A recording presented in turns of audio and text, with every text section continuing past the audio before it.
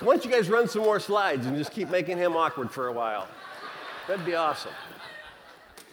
We were laughing in the back. It's great when you watch the pastor up there going, I can't, because it just makes everybody feel like, good, I'm glad that happens to you, rather than just telling us what to do all the time. That's great. Hey, it is good to see you. I'm grateful to be here. And just as Jeff said a moment ago, I want to think with you about something that I wish Jesus would never have said. When you go through this New Testament and your teachings of Jesus, you can read things that you think, I just don't like that. I don't like when Jesus says things like, hey, if you want to follow me, then take up your cross and follow me. Be perfect as your heavenly Father is perfect. Those are pretty tough standards. Love your enemies. Bless those who persecute you. How many of you just enjoy that phrase right there? It's like, oh, yes, I find great comfort there, right? No, yeah. It's hard. There are things that we look at and we don't like. One of them is this, where Jesus says to us, he says, don't worry.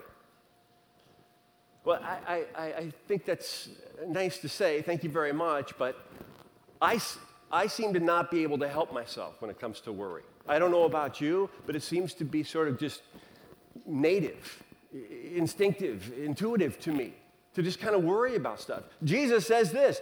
He says, don't worry about tomorrow. Tomorrow will worry about itself. Each day has enough trouble of its own. Well, I know each day has trouble of its own. In fact, nobody really here wants to worry. We get consumed. We start borrowing problems from the future, and we just import them into today.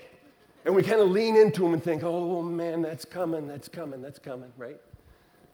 As opposed to just saying, look, what I have is today. We somehow think that if we do enough worry in preparation for the inevitable, whatever it is, that by the time it comes, we'll have, peace of mind when we get there?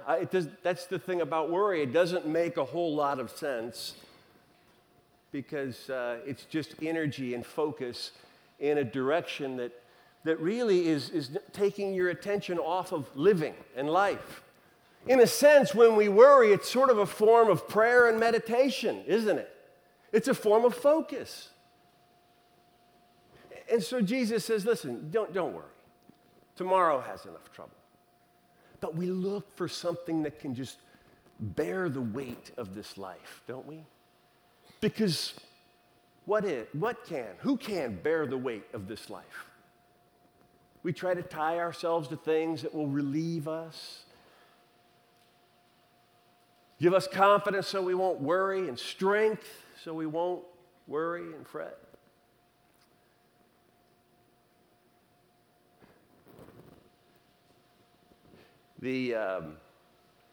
Last week was Easter, of course. My father-in-law grew up in a little church. This is just over kind of in Cerritos, Artesia area. And every year at the church, they used to do a little Easter production. The whole church. It was a small church, and so everyone would have a part.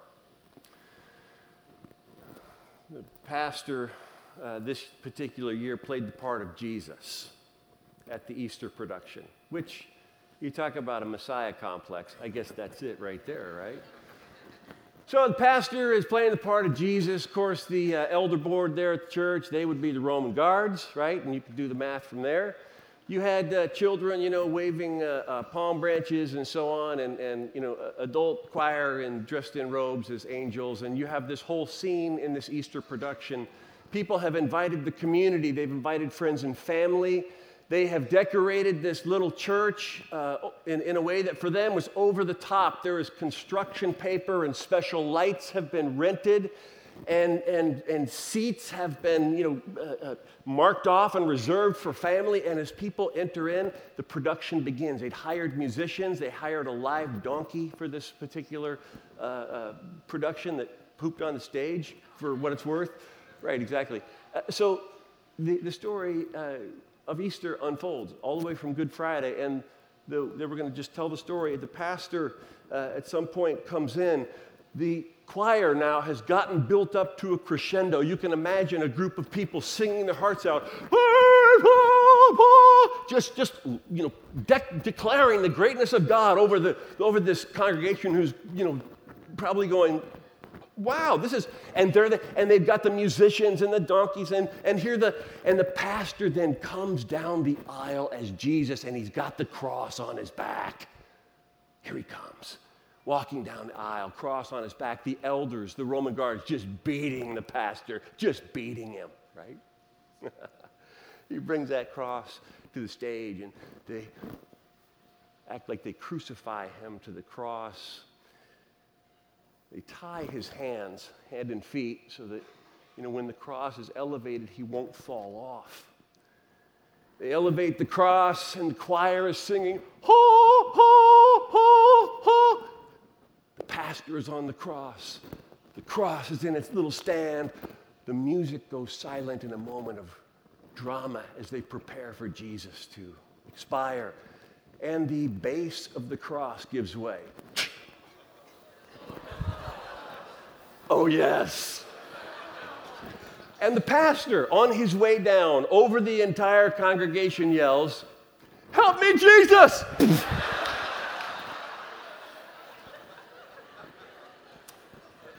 Oh, I love that. I love that because that is so true, right? We do the same thing. We tie ourselves to whatever it is that we think is going to give us strength, that's going to be secure, that's going to put us in a position, really, of aligning with Christ, we think, we hope. We get tied to those things. They let us down. They disappoint. We're on our way down, and we yell, "Help me, Jesus. Help me, Jesus," don't we? So where do we look, then, for our worry? I mean, as an answer to that. Because certainly, I don't think any of us in this room could bear the weight of our own life. That's why we look outside of ourselves so much, right? David, in Psalm 8, talks about the power of God. I think it's helpful to think about the power of God when we talk about the things that we worry about. Jesus will say again in Luke chapter 12, he'll say, "Listen, consider the birds of the air and the lilies of the field. They don't labor or spin. God cares for them. God protects them. And if God can protect them, the simple things in this world, how much more can God protect you, provide for you?" It's a good question. When you think about the ability of God to provide, it is pretty staggering. I think one of the great strengths that we have is our ability to consider ideas and realities. We have options. And one of the great options that we're given is to choose a relationship with this God who loves us, who created us. This God who's powerful, this God who recognizes that we have a tendency to worry and tie ourselves to things that would give way. Look at that power. David writes in Psalm chapter 8, he's thinking about God, God's power, God's magnificence. He says, "O Lord, our Lord, how majestic is your name. It fills the earth." David has spent a lot of time out in the field. He spent a lot of time under the stars looking at the beauty of creation. In the daytime, he looks at the landscape and the different animals that are running around. He's beginning some statements here about what he sees and trying to express the glory of God and the provision of God just in the way of nature even. And he says, your glory is in all the earth. It fills the earth. In other words, everywhere I look, I can see your glory, your provision, your presence. I can see it. That's interesting. How does David know anyway? How does he know? I mean, David, who is raised essentially in the hills of Palestine, how does he know about the rainforests in Brazil? How does he know about the coral reefs off of Australia? How does David know about the lions and the giraffes and the zebras on the Serengeti Plain. How does he know that? How does he know about glaciers falling into the ocean up in the South Pole, or down in the South Pole or the North Pole? How does he know that? How does he know that Yosemite Valley exists? How does he know? He doesn't. He doesn't. He's saying, even based on what I can see, I can see that God's name is everywhere. There's something about having your name everywhere, by the way. Did you realize that the more prevalent your name is, the more powerful you are? Think about it like this. If you talk to somebody and they're wearing their name on their shirt, they're probably a person that's going to be serving you face to face directly. If you get promoted from wearing the name on the shirt, typically you'll get your name on a desk. You'll be a little further away from your name. And then if you get promoted beyond that, you sit a little further back, and maybe it'll be on the office door. But there's another guy, because you haven't arrived yet, because even after the office door, there's some other dude who owns the building that you're in, and his name's on the building. And the stationery. And it goes worldwide. What is that?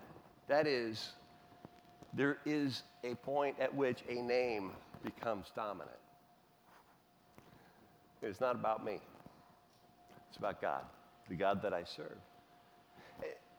David's seeing it. He's saying, I see your name in all of the earth, everywhere I look. Your name, your presence is dominant in and through and among the work of creation. It's amazing. And so he goes on. He says, your glory is higher than the heavens. And when he says higher than the heavens, he uses the plural for heavens. Now, what does that imply? Well, he's probably trying to think, well, I can see what I can see, sure. But then even beyond what I can see, there's probably infinitely more. He's just supposing this, and he's right. You think about the power of God, the work of God in nature, in creation, in the sustaining of the universe itself. Consider that. David says, I consider the heavens, the work of your hands. Why does he use the word heavens? Why multidimensional? He's trying to put his own head around it. Can you imagine David trying to consider just the Big Dipper?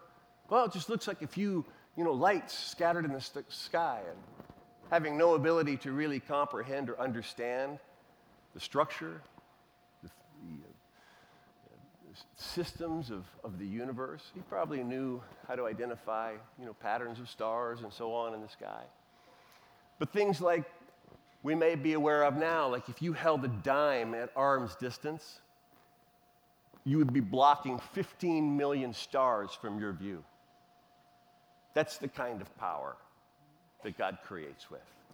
This power is so great in the universe that the universe is the only thing that a scale model cannot be replicated. In other words, if you took a 1-inch ball and you let that represent the Earth, the nearest star to that 1-inch ball would be literally 40,000 miles away. And then you're just beginning. Astronomers will tell us the number of stars in the sky outnumber all of the grains of sand on every beach in the entire world. Can we begin to get our heads around a God like that? Heavens, I see your name in earth. I consider the heavens the work of your hand. It's absolutely unbelievable. David is sort of blown away by this, seeing the work of God in creation. Now, if this is lost on you, I just want to give you some perspective. Think, well, this is not, I get it. Let's just talk about something ordinary that we can all understand in terms of creation and how sophisticated and intricate and wonderful and powerful and creative it is. Let's just think for a moment about the common housefly. Can we do that? Let me tell you some things about the housefly. The housefly is the most aerodynamically sophisticated flying creation in the world. This is true. More than a bee, more than a bird, more than a bat, more than an eagle, more than anything. The housefly. And you and I are walking around our kitchen doing that, magical dance where we're trying to, right? I get it. That's part of what their role in creation is to make people do the magic dance, the fly swatting dance. We all do it. But a housefly can fly upside down, backwards, forwards. It can land upside down. 2/3 of its energy is used toward processing visual information. Is that amazing? It's got sensors on its skin that can detect the motion of wind. This is an extraordinary creation just in and of itself. It's the housefly. It can change directions 6 times per second. Isn't that amazing? I mean, I'm kind of describing to you a junior high kid with wings, aren't I? I know. Right? This is just the housefly. David's saying, oh, your name in all of the earth. Everywhere I look, I see it. It's labeled over everything. And in the heavens, I look, and it's more vast than I could possibly imagine. What kind of power? Here's the thing. He says, you have taught children and infants to tell of your strength, silencing your enemies and all who oppose you. What is he saying? He's saying that with every cry of every baby, with the babbling of every toddler, the glory of God is made known. We worry about so much. We worry about evil. We worry about disappointment. We have fear that we are not enough, that we won't amount to anything. We believe lies. We know that darkness is real, and yet we struggle trusting that God is good and that there is hope and life and light and strength. We get caught in the vortex of our own worry, and it just takes us out. And David says, your name is powerful. It's everywhere. It's magnificent. Think about that. It's just present in creation. The power of that. And David says, even as infants cry, even as toddlers, they babble. It speaks to silence your enemies. What are the enemies of God? What is the enemy of God? Darkness, evil, destruction. That's it. What are the things that we worry about typically? Darkness, evil, destruction. Oh, yeah, that's right. And through infants and toddlers, every time they speak, what they speak to and speak from, of course, is life. The ongoing, renewing work of God in creation. In other words, creation hasn't just stopped, it continues to find life and strength literally in new ways and in spiritual ways as well. And David's saying every time a newborn cries, I see it again. I see how God's work, God's kindness, God's agenda prevails. Darkness can't stop it. David's considering these things. He goes on to say, when I look at the night sky, the work of your fingers, the moon, the stars you set in place, what are mere mortals that you should think about them? Human beings that you should care for them. David's looked outside to the heavens. He's looked to the things of earth. And here he sort of turns it in. He turns it another direction. What are mere mortals that you should think about them? Human beings that you should care for them. You know, we tend to want to look outside for demonstrations of God's power, for demonstrations of the greatness of the universe. And we do. We did. But there's a whole other kind of world, isn't there? It's in this direction. It's in this direction.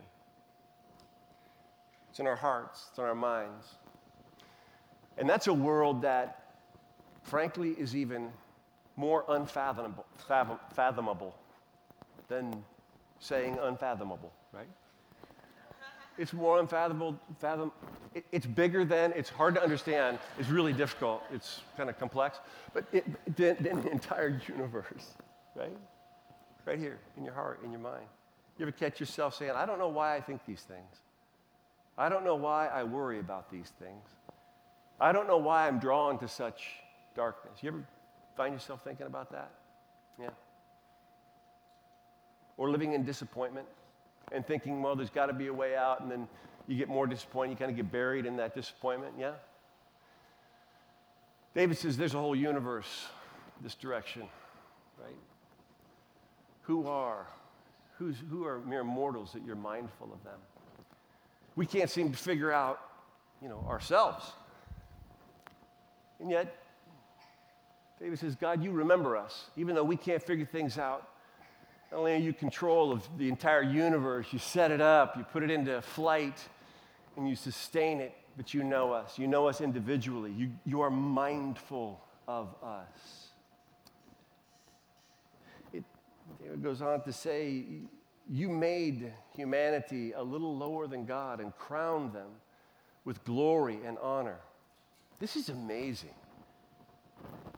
David's saying, this great God, whose name is on every part of creation, considers his creation, you and I, the high point of all of his work. And, David says,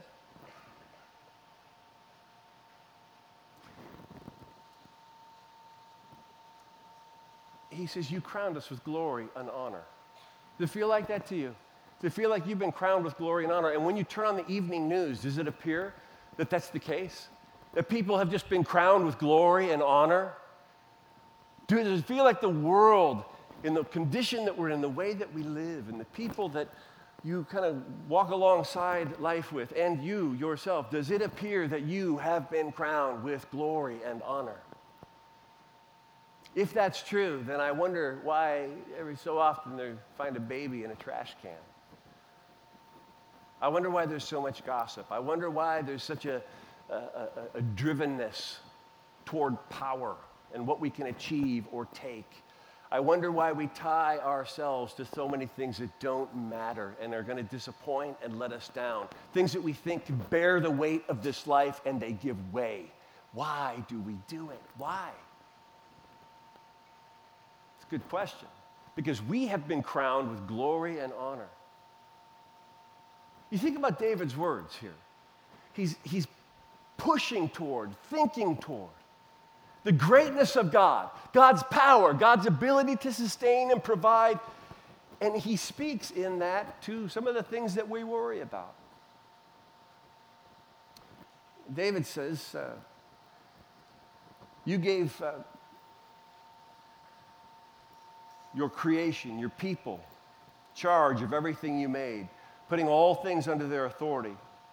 The flocks, the herds, and all of the animals, the birds in the sky, the fish in the sea, everything that swims in the ocean, it swims in the currents. And then he says, O Lord, our Lord, how majestic is your name. It fills the earth. It's good. I think in David's words, there's great hope and peace and power for us. You might be here this morning thinking about things that are beyond your control, your ability to control. You might have family issues.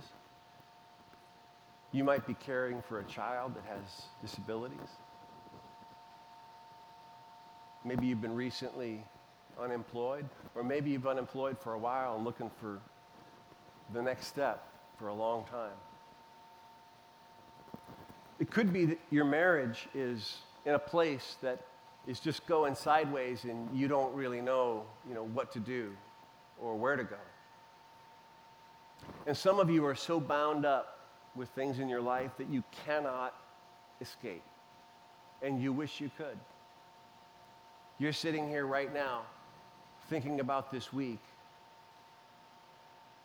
and that thing that will bind you up, and you're actually making plans about how you're going to do that.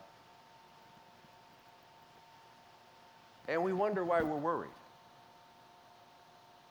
And we wonder why we don't focus on God's power and God's strength and the extraordinary capacity that he has to sustain and provide. Oh, no. We want to get caught up in ourselves. Right? Don't do it. Don't do it. I want to invite you to relax.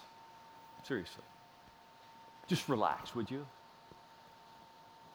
I think maybe the best description I have ever heard of Jesus is that. Dallas Willard said, in a conference, people are asking him questions. A question came from the audience, how would you describe Jesus? Very quickly he said, he was relaxed. Oh, that's so good, right? Yes, he was. And you can see this kind of just flowing through his life all the time. There's never anxiety. There's never this sense of being driven by fear or by any other kind of need than to pursue God's agenda for his life. That was it. He was relaxed. And in that life, we find such beauty and strength. We find such wholeness. We find redemption. We find promise. Because what we know about Jesus that's true is that because Jesus came, it means that God loves us, that God has not forgotten us. This God who is mindful of humanity, David says, he's come to be with us. And there's something about being mindful. There's something about listening and paying attention and being aware, right? Knowing what the needs are and how to respond. And God knows that. I was talking to Jeff earlier this week, and on the phone, he was reminding me about a time when my daughter, Madison, I have 3 girls. My oldest daughter, Madison, she's studying abroad in Croatia right now. And as she was preparing to leave on her trip, in fact, she was underway, I knew that she may be calling me, if she had trouble or whatnot. So I would leave my phone on, even at night, all the way through. So my phone rings at about 2:30, 3 o'clock in the morning.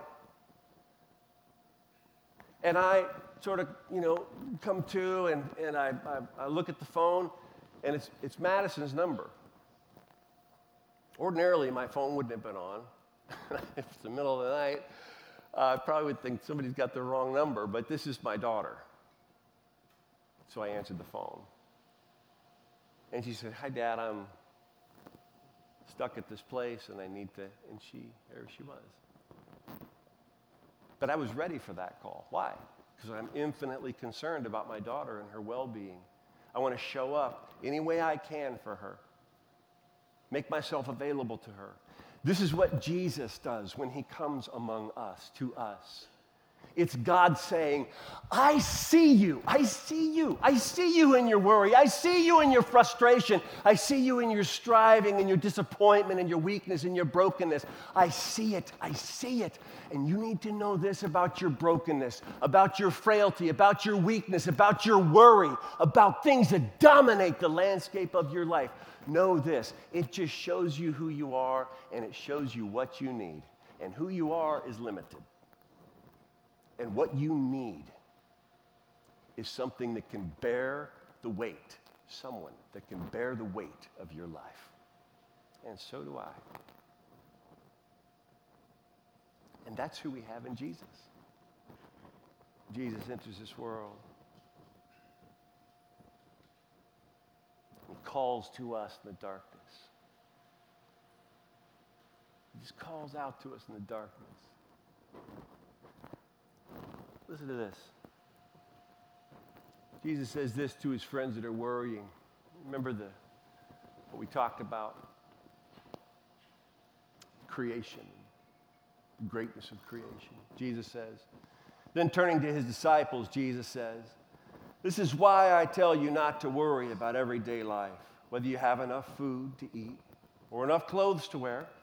For life is about more than food, and your body more than clothing. Look at the ravens. They don't plant or harvest or store food in barns. God feeds them, and you are far more valuable to him than any birds. Can all of your worries add a single moment to your life? And if worry can't accomplish a thing like that, what's the use of worrying about bigger things? Look at the lilies, how they grow. They don't work or make their clothing. Yet Solomon in all of his glory was not dressed as beautiful as they are. And if God cares so wonderfully for the flowers that are healthy and here today and then thrown into the fire tomorrow, he will certainly care for you. Why do you have so little faith? It's another thing that I wish Jesus didn't say right there. Don't be concerned about what to eat or drink. Don't worry about such things.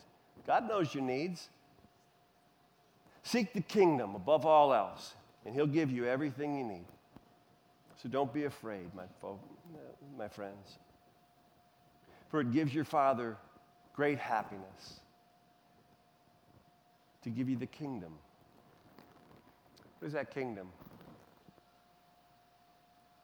That's life under God's authority, God's rule. The God who made the whole world and everything in it. The God who created you, crowned you with glory and honor. That God. That God who set the world into motion and provides power to it, who sees it and comes and embraces it as it is, as you are. With my worry and my frustration and my fear, I come to him and say, all right, I'm plenty scared, God. I'm terrified. But I'll trust you. I'll trust you with my life and my decisions and my future. And you know what I would say to you? I would say the most powerful experience you will ever have with God is this. It's not recognizing his power in creation. It's not, looking at Easter, Good Friday, saying, oh, the cross, it's not Easter, the resurrection. It's not the coming of the Holy Spirit. It's not, we can look at all those huge markers and say, wow, that sure tells me a lot about God's love and how he pursues us. The most powerful experience you'll have with God is when you come to know him personally. That's it. And usually that's in a place where you come to an awareness that, I can't bear the weight of my own life anymore. Some of you do that. You might do that today for the first time. Others of you, it's just been a long time, and you started leaning back into yourself. You know what I'm talking about? Right? You need to say, oh, hey, God, that's right. I'm going to lean into you. I know you're present in my darkness. I know you're calling my name. I know, and it's going to bring comfort to my soul to say yes to you. My daughter, Katie, she's a dancer. They have a dance competition, the Barclay Theater in Irvine.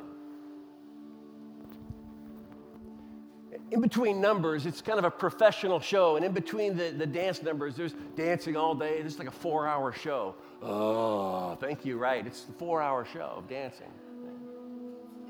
Katie's 15 years old. And during each dance, the lights go down and the place is pitch black. I have a program. I got my cell phone. I'm looking at the program. I know one of Katie's dances is coming up, and it's one that she's been really nervous about. You're not supposed to say anything at the dance competition. It's a really formal event. It's how parents can act like the opera crowd, I guess. I don't know. But we're all there in shorts and flip-flops, and everybody's supposed to act like we're at the Kennedy Center or whatever. Ooh. The lights go down. Katie's next.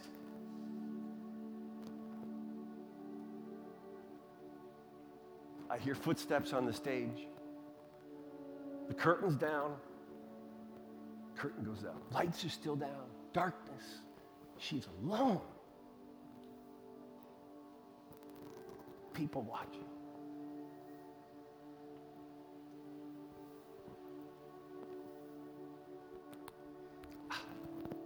I'm such an idiot. From my seat. Go, Katie! Over the darkness, her name. In front of all of this anxiety, her name. Her dad, her name. It doesn't matter. I know where I am. I'm home. I'm in the presence of my dad. That's what God does. Sees us. The darkness. What's your name? Bill! Go Bill! Carrie, come on, go Carrie! God's life, God's light, God's voice to you. His name is in all of the earth. His name is above the heavens, in all of creation. We worry so much. Jesus, why do you say not to worry? Because God knows your name. You can't bear the weight of your life. God knows it. God comes. God calls your name. He says, follow me. Come on, follow me. Don't you love a God who loves like that? Me too. Me too. Father, thank you for your kindness toward us. The way that you remember and sustain and bring life and peace and strength.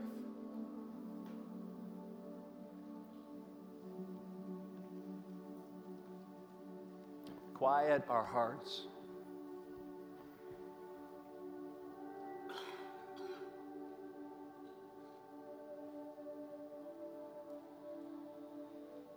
Where we feel anxiety, God, we invite your presence into that place. We confess that our capacity is limited. We recognize who we are, weak.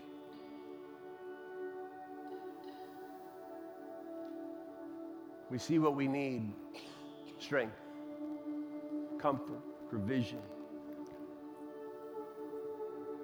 So we take a short look at the things that we are worried about. We take a long look at your power, your grace, your love.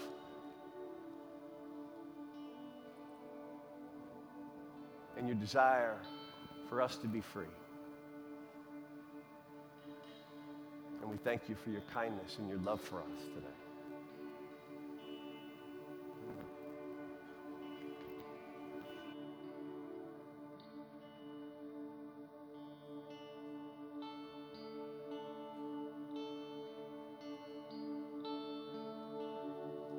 Hello.